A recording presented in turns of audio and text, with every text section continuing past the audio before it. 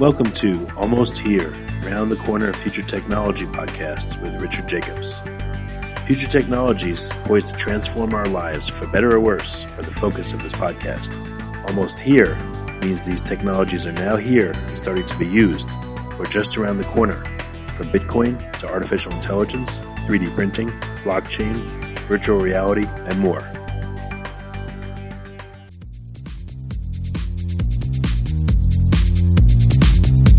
Coming to Dallas, Texas, September 14th, 15th, and 16th, 2018, the Blockchain and Future Tech Expo.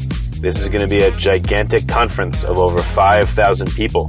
We're going to be talking about blockchain and its applications. We're going to be talking about quantum computing, cybersecurity, artificial intelligence, and several other future technologies that are poised to and actually changing our lives as we speak. Here's why you should attend. As you may know, early adopters are the ones that investigated and profited from things like the gold rush in the 1800s, from the dot-com boom in the 1990s, from the internet boom in 2005, from the smartphone explosion in 2007, from the real estate boom that ended in 2008, and of course, from the Bitcoin boom that started in 2012. Early adopters act now. They don't wait till later. They go out west first. In their covered wagons, they find the biggest gold nuggets. If you consider yourself an early adopter and you want to find the biggest nuggets, then you owe it to yourself to attend this upcoming conference. Blockchain is going to affect how we control and store our medical data, how we send money around the world, how we bank, and more. But artificial intelligence, quantum computing, and cybersecurity will play a pivotal role in our lives as well. And that's why our next event, September 14th to the 16th at the Dallas Convention Center, is going to have not only 5,000 plus attendees, but will showcase blockchain, AI, cybersecurity, quantum computing, and more. You want to get in on the coming gold rush of future tech and opportunity as an early adopter. Don't be left out. To register, go to bftexpo.com. That's blockchainfuturetechexpo.com. Thank you. Hello, this is Richard Jacobs with the Future Tech Podcast. I have a great guest today, Aubrey de Grey. He's the VP of New Technology Discovery at AgeX, and Aubrey's done a number of TED Talks. He's the Chief Science Officer of SENS Research Foundation, a 501c3 biomedical research charity. He's done a tremendous amount of research in a lot of areas and is a worldwide speaker. So, Aubrey, how you doing? Very well, thank you, and thanks for having me on the show. Yeah. So let's start a little bit further back than what you're currently doing now. What got you into studying aging, and at what age were you when the subject first caught your attention? Well, I really started thinking about this in the early to mid-1990s when I discovered, to my utter horror, that hardly anybody else was really working on the problem of aging. I'd gone through my entire life until then, which is my late 20s, with the assumption that everybody understood that aging was the world's most important problem, and that therefore biologists would be working rather hard on it. And it was only through meeting and marrying a biologist and meeting a lot of other biologists as a result that I found that wasn't the case. And I eventually came to terms with this after a couple of years and decided that, well, I have no choice. I've got to switch fields. I was previously a computer scientist working in artificial intelligence research, and I was doing that because I thought that, work is also quite a bad problem, people having to do stuff that they wouldn't do unless they were being paid for it. So we need more automation, but clearly it's a small problem compared to aging. So I thought, well, I might as well switch fields and see what I can do. Well, why do you think, do you think it's religion that holds people back? Do you think it's just people feel it's inevitable, there's nothing they can do? What's the reason that there's not a lot of aging research, or not nearly as much as could be? I think all of those things are aspects of the way in which people go about putting aging out of their mind and forming the conclusion that aging is some kind of blessing in disguise. But the deeper question is, why do they need to do that? And the answer to my mind is simply that they need to get on with their miserably short lives and, make the best of it, because they presume that aging is this kind of totally inevitable thing that nobody's ever going to be doing anything about, and they know that it's absolutely ghastly, and they don't want to be preoccupied by it. And, of course, it's always been the case that there is progress going on in medicine, and one can make a story around the possibility that that progress will eventually lead to the medical control of aging. But until that story becomes really concrete and overt, it's all a problem of whether one wants to get one's hopes up, and of course most people don't. So the challenge that we face is to get people sufficiently courageous to be able to actually think in terms of the possibility and to be happy with the possibility without the certainty that these therapies are going to arrive in time for them, so that they will be willing to actually get involved and enthusiastic and so on. And of course, as progress is made, we're getting closer to that point, but there's still a mountain to climb to really get the whole of society behind this. Well, what would be your ideal? If tomorrow the problems you're working on were resolved, would that mean that people can live forever, or would it mean that just their health span matches the average lifespan, or what's the goals for you? Yeah, so there's a lot of weasel words that are used by a lot of my less courageous colleagues in this regard. A lot of the impression that people give is that there's some kind of trade-off that we're talking about here between quality of life and quantity of life. That everyone says, we're not interested in longevity, we're only interested in health. And the reason this is that I don't really approve of this is basically because everybody knows perfectly well that what we're talking about here is health, and that any longevity benefits will be purely a side effect of the health benefits. So there's no separation between these things, let alone any trade-off or tension between these two things. And the only reason people say it that way is some kind of politically correct way of trying to make the whole thing seem palatable, which I don't really agree with. I think absolutely it's all about health. We're just doing medical research here, trying to get people to stay healthy, and any longevity benefits, as I say, they're just a side effect. So what would be a happy goal for you? That people live a lot longer, people live forever? I mean, what's your utopia if all your research is able to come to fruition? You see what you said just there? You kind of said, it was as if I didn't even give my previous answer. Everything that you just said right there was couched in terms of longevity. And I'm not really blaming you here. I'm just pointing this out because that's an example of what I see in society in general. There is this utter fixation on the longevity aspect, as if the health aspect was kind of not part of the conversation. And this is really important to understand and to realize, because if we carry on this way, then focusing on the longevity side, that's a kind of way of keeping an emotional distance from the whole question. People can make all kinds of stories about how longevity might be a blessing. It might be a double-edged sword. There might be problems that will be created by people living a lot longer, and all of those so-called stories go away when one remembers that longevity is a side effect of health, because nobody says that health is bad or health could even be bad in certain circumstances. It's health is good unconditionally. So my ideal world is people stay healthy, and that's all that you should be thinking about. Okay, I gotcha. Makes sense. So, I've seen some of your TED Talks, and you talked about, people feel like it's inevitable that when they get older meaning, let's say, 50, 60, 70, 80, that their health won't be good. So what's the focus of your research with Ajax? Is it, again, to just improve people's health regardless of their age, or how do you look at it then? That's exactly how we look at it. We want people to stay healthy irrespective of how long ago they were born. And our work here at Ajax is all about making that happen by improving the body's regenerative capacity. So, the body has a lot of ways in which it damages itself as a consequence of its normal operation. This is just the nature of any machine, whether it's living or not. And certainly a complicated machine like a living organism, like a human being, does a lot of damage to itself.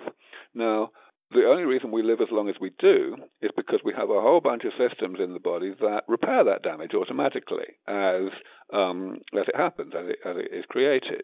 The reason we don't already live indefinitely is because those damage repair systems that we have built into us are not 100% comprehensive. There are kind of gaps in them, so that certain types of damage still accumulate throughout life, and eventually they accumulate to a level that the body is not set up to tolerate, which is why we get sick. So the idea of rejuvenation is all about trying to improve the regenerative capacity of the body so that effectively those gaps are smaller and therefore we stay healthy longer because we are accumulating damage more slowly. The work that we do at Ajax focuses on a certain range of ways of doing that. The work that I lead at my other role in the Science Research Foundation focuses on another range of things. So for me personally, it's extremely heartening to be involved in both organizations and to be influencing and spearheading research that covers a lot of bases. So how has your hypothesis evolved? What is it that we could do to improve health, clear out the damage and the junk that accumulates in our body systems, or is there another method that you think will be the breakthrough? So the approach that we've been taking, or to be more precise, the range of approaches that we've been taking, hasn't actually changed very much in all the time that I've been focusing on this approach to doing things about aging, to this damage repair approach, which I first started to pioneer back in about the year 2000. Essentially, I came up pretty rapidly with a kind of taxonomy of damage, whereby I kind of grouped all of the various things that we know of, the molecular and cellular changes that eventually kill us, into just 7 major categories. And we've been working on all of those categories, some more intensively than others. The work that I'm now helping to do at Ajax is somewhat complementary to the work that has been our major emphasis at Science Research Foundation. And so again, for me, that's very handy. But if we take those 2 groups of approaches together, the approach hasn't actually had to change very much. Essentially, we haven't made any bad news discoveries that say, oh dear, there's an additional type of damage we need to fix, or the approach that we thought we were going to use to fix this particular type of damage is not going to work even though we thought it could. These kinds of things haven't happened. The only surprises that have happened over this long period of time have been good surprises, where we found new techniques, new discoveries, new approaches that kind of provide shortcuts and make the development of particular damage repair therapies easier than we might have thought it was going to be. So what are the 7 kinds of damage, and where do you see headway in all 7 kinds? Do you think it'll take repairing of all 7 kinds to rejuvenate someone, or just 1 or 2 will do it? So first of all, yes, we do need to fix all 7 kinds. Any one of these 7 types of damage will indeed, have the capacity to kill you more or less on schedule, even if we fix all the others. But not quite on schedule, because there is a certain amount of interaction between the different types of damage. In other words, the more of a particular type of damage you have, the more the inherent, already naturally existing damage repair mechanisms that I mentioned will be affected and be less able to work as well as they might. We've definitely got to work on all of them, but we can certainly improve the situation just by fixing some of them. But we're definitely focusing on all of them. So what are these 7 things? Well, let me start with the ones that Ajax is mainly focused on. So Ajax is mainly focused at the cellular level rather than the molecular level, by which I mean changes in the number of cells of a particular type that we have. And in particular, in Ajax, we're interested in improving and increasing, or if I should be more precise, maintaining through aging, the number of highly regenerative cells, stem cells of various types, progenitor cells, cells that are able to divide and differentiate to replace cells that may be dying. And this is something that the very early stages of life are better at than the later stages. So in human beings, embryos are better at this than adults, and there's a gradient between the two. So a lot of what we're doing here is trying to reactivate and recapitulate the mechanisms that are already present naturally, but are in some way turned off during life, in order thereby to essentially rejuvenate the body in a variety of ways. ways. Now, of course, we appreciate that there must be some evolutionarily desirable reason why this change happens between the embryo and the adult in the first place. So we absolutely acknowledge that this is easier said than done, and that we may have ways to do this that need to be modulated in a careful way so as to make sure that there are no serious side effects. But that's not to say that it's not a promising approach. Of course, there's also issues around essentially undesirable regression to a biologically younger state.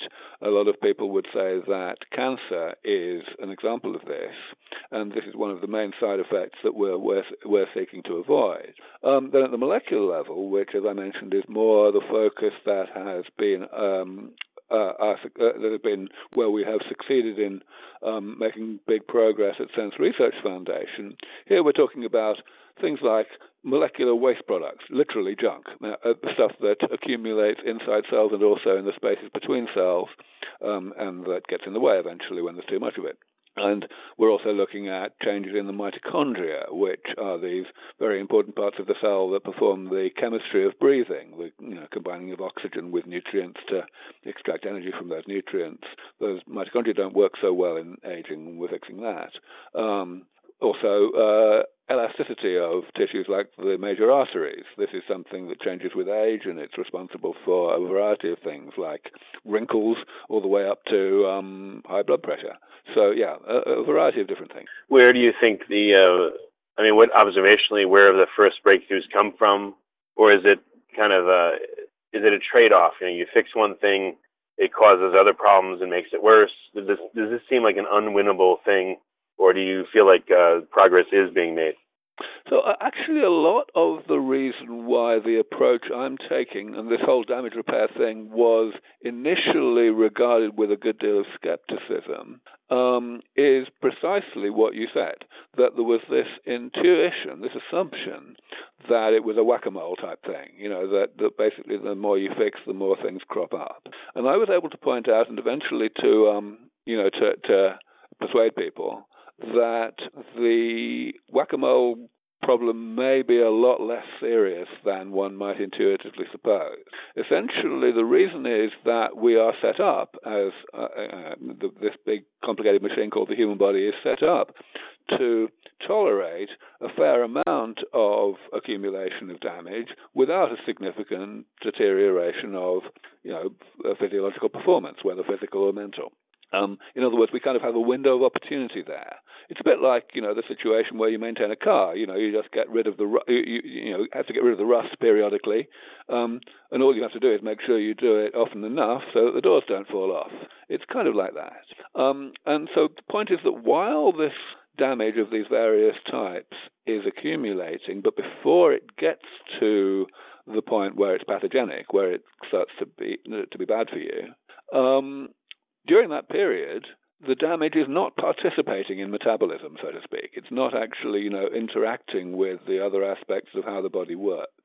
And that allows each individual type of damage to be addressed and eliminated, relatively independently, with methods that have a good chance of being relatively free of side effects. Of course, you can't say that anything will necessarily be completely free of side effects, but this is the reason why it's a pragmatic and practical strategy.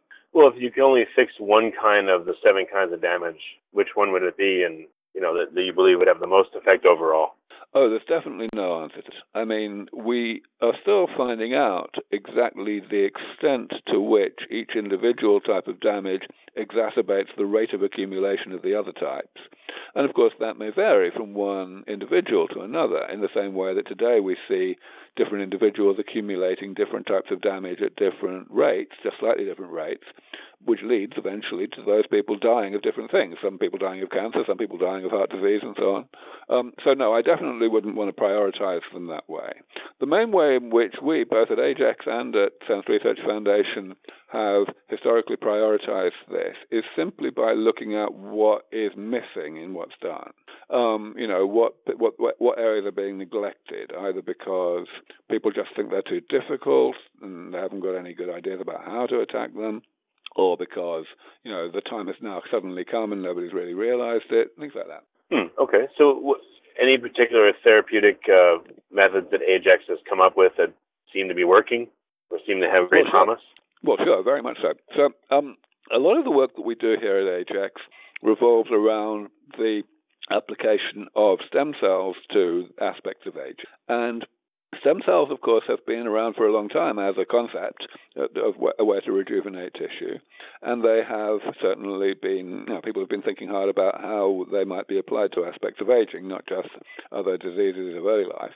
So the question then is, what is slowing it down? Why are stem cells not already routine therapies everywhere? And one big part of why they're not is that preparing stem cells in the state that you want them to be is a lot harder technically than you might expect. You see, there's not just one thing called a stem cell. There are stem cells that can make particular tissues, and there are also really early stage primitive stem cells that can make pretty much any tissue.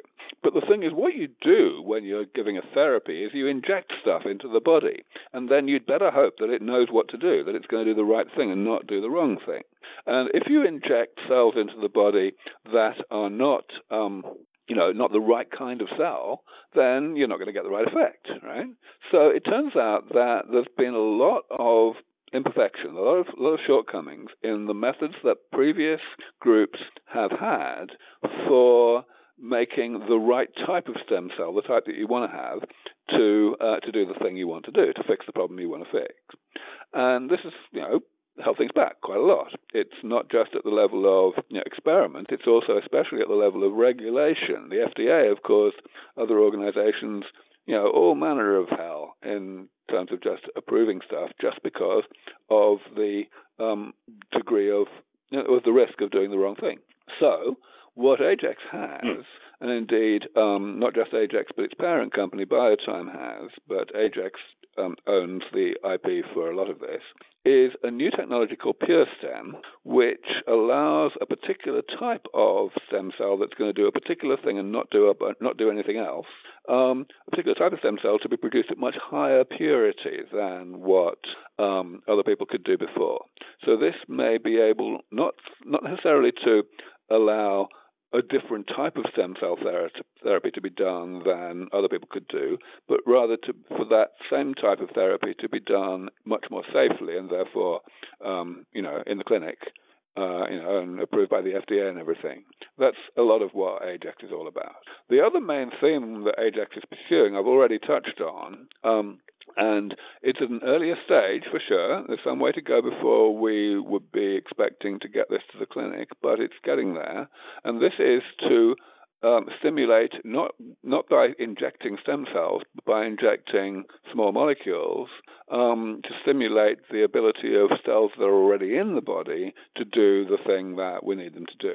Essentially to become more stemish, so to speak, but not too much more stemish, just a little bit, so that so the tissues are more regenerative, but they don't try to be different tissues or anything like that. So what are the top items on the repair list that you would say are out there that people need the most? Wow. Everything in the body goes wrong during aging. That's the nature of a complicated machine, especially one that has been designed by evolution.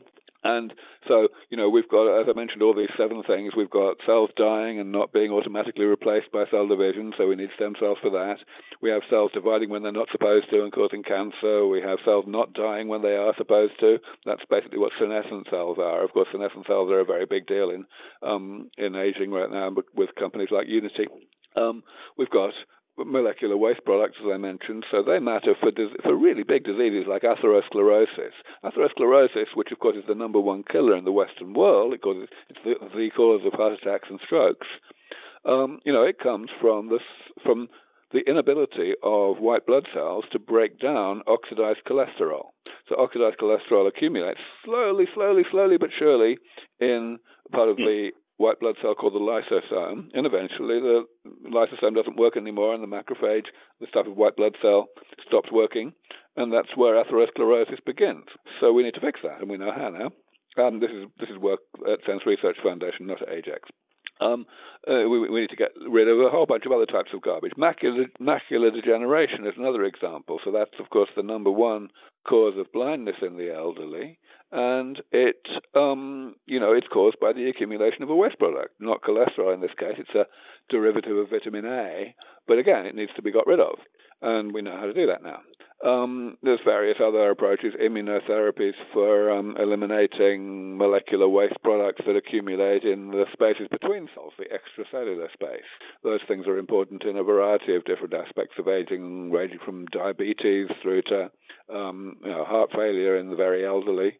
So, it's a big deal. I mentioned mitochondrial mutations. They're a bit of a Cinderella of aging in the sense that there's plenty of evidence that they matter, that they kind of influence the rate at which damage accumulates, but we can't really pin down which particular age-related pathologies they most matter for.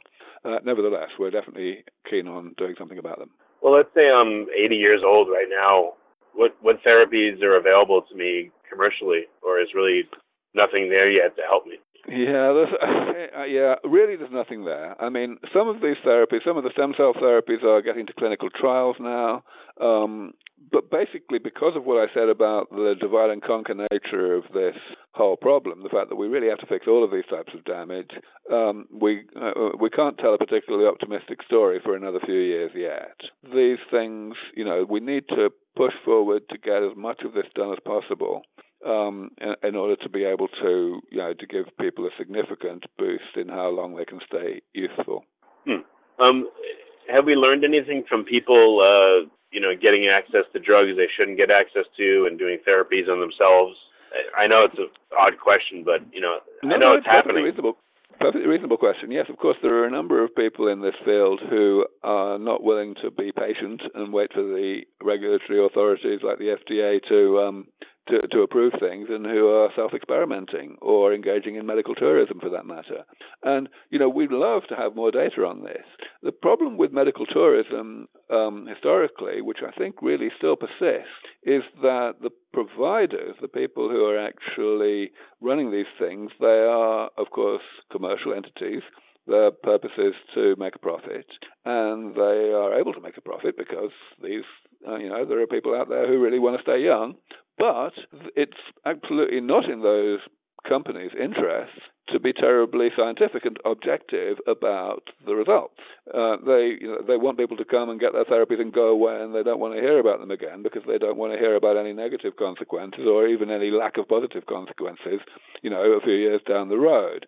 And the result of that, of course, is that the rest of the world fails to learn very much about what works and what doesn't work from all of this. Now, the self-experimenters that are coming along these days, people like Liz Parrish, I guess you've probably heard of her, she's probably the most high-profile one these days. These people, are much more driven by, the crusade, the humanitarian motivation to actually make progress here, as well as by, self-interest. And so there's a great deal more scope for making sure that long-term follow-up actually occurs and is made public. But of course, here there is the disadvantage that there's far fewer people involved. Not nearly so many people as one might have in a clinic that's providing some kind of medical tourism. And therefore, again, there's a limitation to how much we're likely to be able to learn.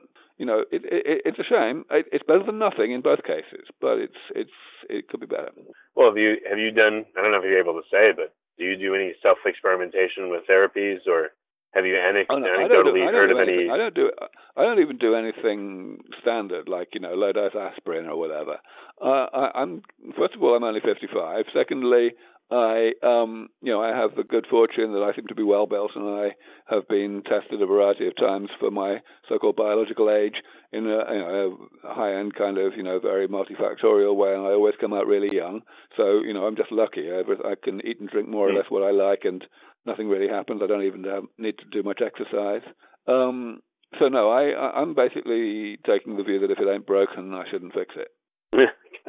Are there any holy grails in your mind, or things that you see would be big breakthroughs that may be coming soon? I mean, if I would ask you, okay, how close are we to solving the problems of aging, or the problems rather of ill health because of aging? How close are we? I think the best way to think about this is at the level of seeing the positives in the fact that this is a divide and conquer approach. It's easy to think, oh dear, we've got to fix all these things, and until we fix them all, we're not going to get very far. And as I've said, one shouldn't be over optimistic about this, because the fact is, we are going to have to focus on the hardest of these things in order to get the full result. But at the same time, we can certainly expect that as each individual therapy comes along, including the relatively low-hanging fruit, stem cells and so on, that we will have some benefits for a lot of people. And of course, we would expect to have big benefits for some people, the people who happen to be, most susceptible to a particular type of damage. As I mentioned, there's this variation from one individual to the next in terms of the rate at which particular types of damage accumulate. And so there's always going to be a subset of the population that will benefit significantly from each individual therapy. Okay. Are there any particular conditions that Ajax is focusing on that it really wants to make progress in? We don't really think about it too much that way, because we understand that that everything in aging is linked to everything else. But on the other hand, not least because of the way that medicines are regulated, we do have some thinking in that direction. So yes, one, possibly the single biggest example at the moment in Ajax is with regard to diabetes. So the approach that we have here is to produce a particular type of stem cell, which is a progenitor for cells called brown adipocytes. So this is, so you probably know that there's a great deal of correlation between diabetes and obesity, but obesity is all about having too much of white fat, regular fat that you might think of, both under the skin and most importantly in the abdomen, what's called visceral fat. However, in addition to all of that, we have a small amount of this stuff called brown fat, which has a very different metabolic behavior and is actually anti-diabetic. And if we had more of it, then it's generally believed that there could be a very protective influence on diabetes. So the idea is to develop and inject cells which, let's say, are progenitors for brown fat. In other words, they can divide and the daughter cells transform themselves into brown adipocytes, brown fat cells, and thereby exert this anti-diabetic influence. Okay. Any more to say about brown fat? I mean, it's naturally occurring in people from what I've read, and it's around near the back of the neck or the shoulders, concentrated there. Right.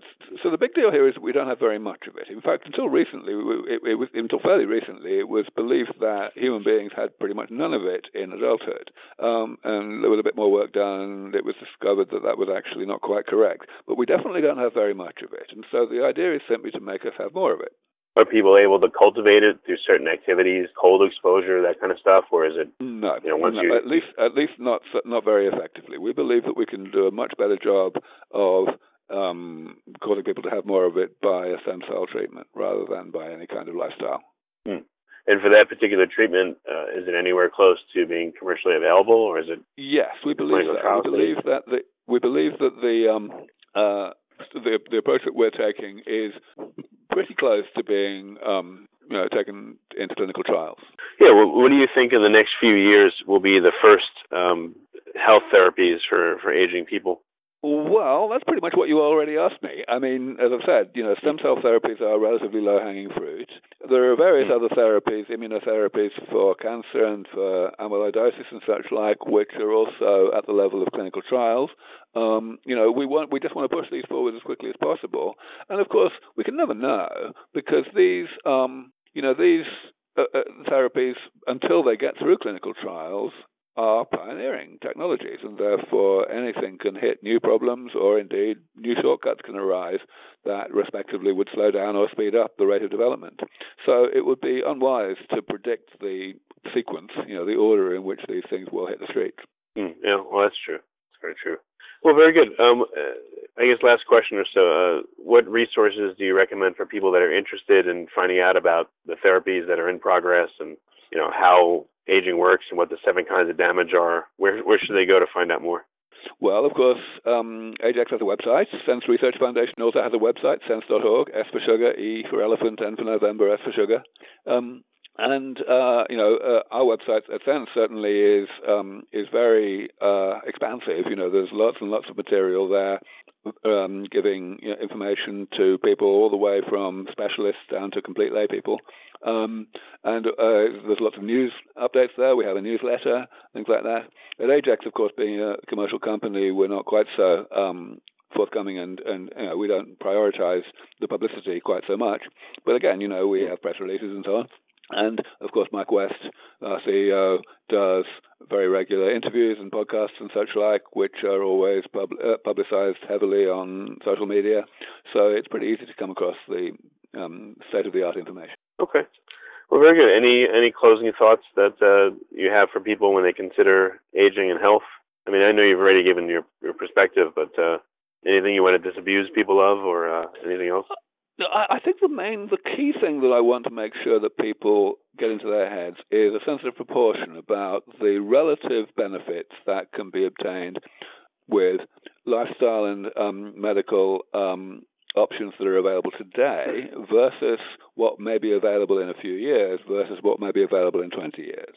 A lot of people think that things you can do today, whether it's vitamins or supplements and so on, can do a lot, like extend your life by 20 years. And if you think that, then you're going to kind of be correspondingly less interested in accelerating research to get better therapies that don't exist today. Right? So it's important for everybody to realize that in the best case, your typical person is only going to get a couple of years of additional healthy life out of what exists today. Of course, I'm talking about people who are already living a reasonably sensible life and not smoking and not getting seriously overweight and so on. But yeah, that in a few years, we're looking at therapies arriving that could make a much bigger difference. Okay. What do you think the difference may be with some of the new therapies coming? Well, of course, as I say, it's open-ended in the long run. I mean, initially these therapies will be of benefit individually to a subset of the population who happen to need those therapies more than others. As we incrementally develop more and more therapies and start to combine those therapies, that's the critical thing, so that they can synergize and address greater and greater proportion of the damage that your typical person is accumulating, so the benefits will be increasingly greater. And, the sky's the limit. Oh, one more question. Do you think that in order to increase people's longevity or their health, do you think they're going to become like an older car where you got to replace this, replace that, replace this, and they eventually get, half of the things in their body replaced? Or is it going to be more of a systemic rejuvenation where they can keep what they have, it's just going to perform better? So this question comes up a lot, and to be honest, it's based on a bit of a misconception. If you think about what replacement of parts really is at the level of a car, for example, then there isn't actually a conceptual difference between replacement and repair, because the two things are really just the same thing viewed at different scales. So what I mean is, if you replace the engine of a car, then you're repairing the car.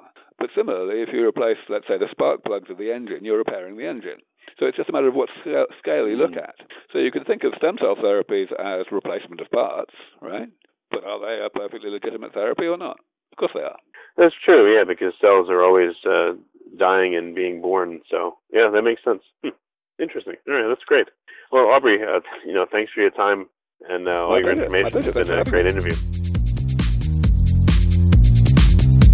Coming to Dallas, Texas, September 14th, 15th, and 16th, 2018, the Blockchain and Future Tech Expo. This is going to be a gigantic conference of over 5,000 people. We're going to be talking about blockchain and its applications. We're going to be talking about quantum computing, cybersecurity, artificial intelligence, and several other future technologies that are poised to and actually changing our lives as we speak. Here's why you should attend. As you may know, early adopters are the ones that investigated and profited from things like the gold rush in the 1800s, from the dot-com boom in the 1990s, from the internet boom in 2005, from the smartphone explosion in 2007, from the real estate boom that ended in 2008, and of course, from the Bitcoin boom that started in 2012. Early adopters act now. They don't wait till later. They go out west first. In their covered wagons, they find the biggest gold nuggets. If you consider yourself an early adopter and you want to find the biggest nuggets, then you owe it to yourself to attend this upcoming conference. Blockchain is going to affect how we control and store our medical data, how we send money around the world, how we bank, and more. But artificial intelligence, quantum computing, and cybersecurity will play a pivotal role in our lives as well. And that's why our next event, September 14th to the 16th at the Dallas Convention Center, is going to have not only 5,000 plus attendees, but will showcase blockchain, AI, cybersecurity, quantum computing, and more. You want to get in on the coming gold rush of future tech and opportunity as an early adopter. Don't be left out. To register, go to bftexpo.com. That's blockchainfuturetechexpo.com. Thank you. You have been listening to Almost Here, Around the Corner Future Technology podcast with Richard Jacobs. Subscribe to this podcast, post a review to discover more future technologies that are poised to transform our lives for better or worse, such as Bitcoin, artificial intelligence, 3D printing, blockchain, virtual reality, and more.